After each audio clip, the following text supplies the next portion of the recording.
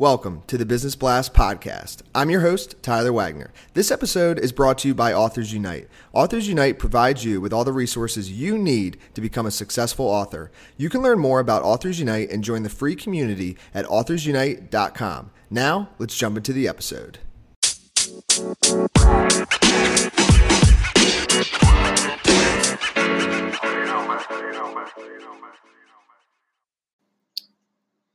All right, everyone. Welcome back to another episode of the Business Blast podcast. I'm your host, Tyler Wagner. Today I have Ziad Taya with us. He is an attorney at law in Cleveland, Ohio, who runs his own practice. So welcome to the show, man.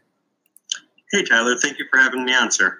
Of course. Pumped to have you here. We'll dive into the first question. The first question I have for you is, what is the best story from your life that has an underlying valuable message? Well, good question. So I graduated law school in about 2011, and my first job out of law school was with this big law firm downtown. When I was hired, I was happy. They paid pretty well. It was a good job with a nice law firm. Unfortunately, after 8 months, I was laid off with the wave of employees who were hired with me. Now, when I was laid off, obviously it was a very difficult time. I was very unsure about my future. And I had no real resources aside from a small severance package that the large firm gave me on my way out. Luckily, I had a partner, William Norman, who I had previously went to law school with, and before that, we served together in the military. He was with the group of new hirees that was also laid off. So we decided that we should try working for ourselves. So we did. We threw up a shingle almost immediately. We were immediately profitable, and at this stage in our career, I think we're each doing better than we would have done if we would have remained at the larger firm. Now, Will and I recently split up, which was mostly just a business decision. We still do business together, and we're still really great friends. But the lesson I take from this is you never really know what's good for you. So I felt really hopeless at the time I was laid off. But in retrospect, that was probably the best thing that ever happened for my career. And what is the most valuable piece of information we should know that's within your expertise or industry? I would say watch out for who I like to call the ramble lawyer. Now, everyone wants an aggressive attorney, someone who's passionate and who cares about their situation. Unfortunately, a lot of people mistake aggressive for loud, obnoxious, or angry. Now, oftentimes lawyers adopt this persona as a way to distract from the fact that they're not very good lawyers. And oftentimes they turn their anger against their own clients. And people should understand that lawsuits are not a hammer. You go to court to get justice, not for revenge.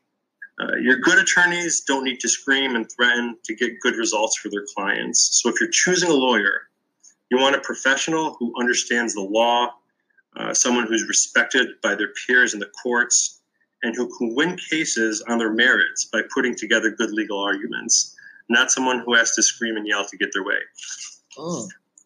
And what's your best piece of overall business advice, so not necessarily industry specific? I would say don't be shy to ask people for help. So whatever industry you may be in, at some point, everyone in that industry was new at one point or another. So everyone during their career has had someone that would guide them or mentor them along the way. And because of that, they're usually willing to help out themselves. Over the years, I've personally developed several relationships with older attorneys who mentored me and guided me through the process. And now I'm lucky to be able to do the same for some younger lawyers. An added bonus, it also opens up the door for referral business and collaboration.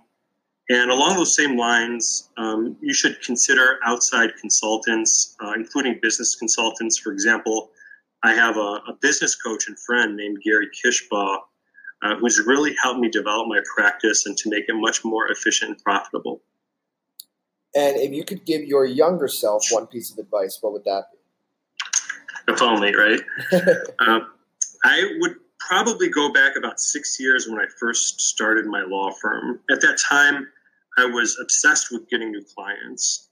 And I really didn't devote any time to developing my systems. I just went right to marketing because I just wanted to get clients in the door. If I could go back, I would tell myself to take at least a month and really work on the systems before bringing in clients. As a result of not doing that, I developed systems over the course of time, a lot of trial and error, and my systems continue to improve. But if I would have taken the time back then, I could have saved a lot of time and effort on the way to where I'm at today. And kind of going a little different path, but in your opinion, what's the key to happiness? The key to happiness, I would say setting goals. You should write down your goals, track your goals, and work hard to achieve them.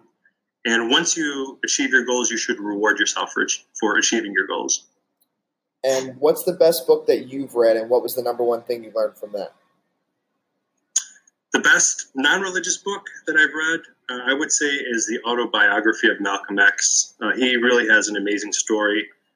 He was an orphan. He suffered from abject poverty. He fought against a racist society and eventually members of his own community that had turned against him. He was able to overcome all odds to become one of the most influential people in American history. And if a man can overcome these odds to achieve success and to stand up for what he believes in, what's our excuse for not doing so? And what is your favorite quote and why? Okay.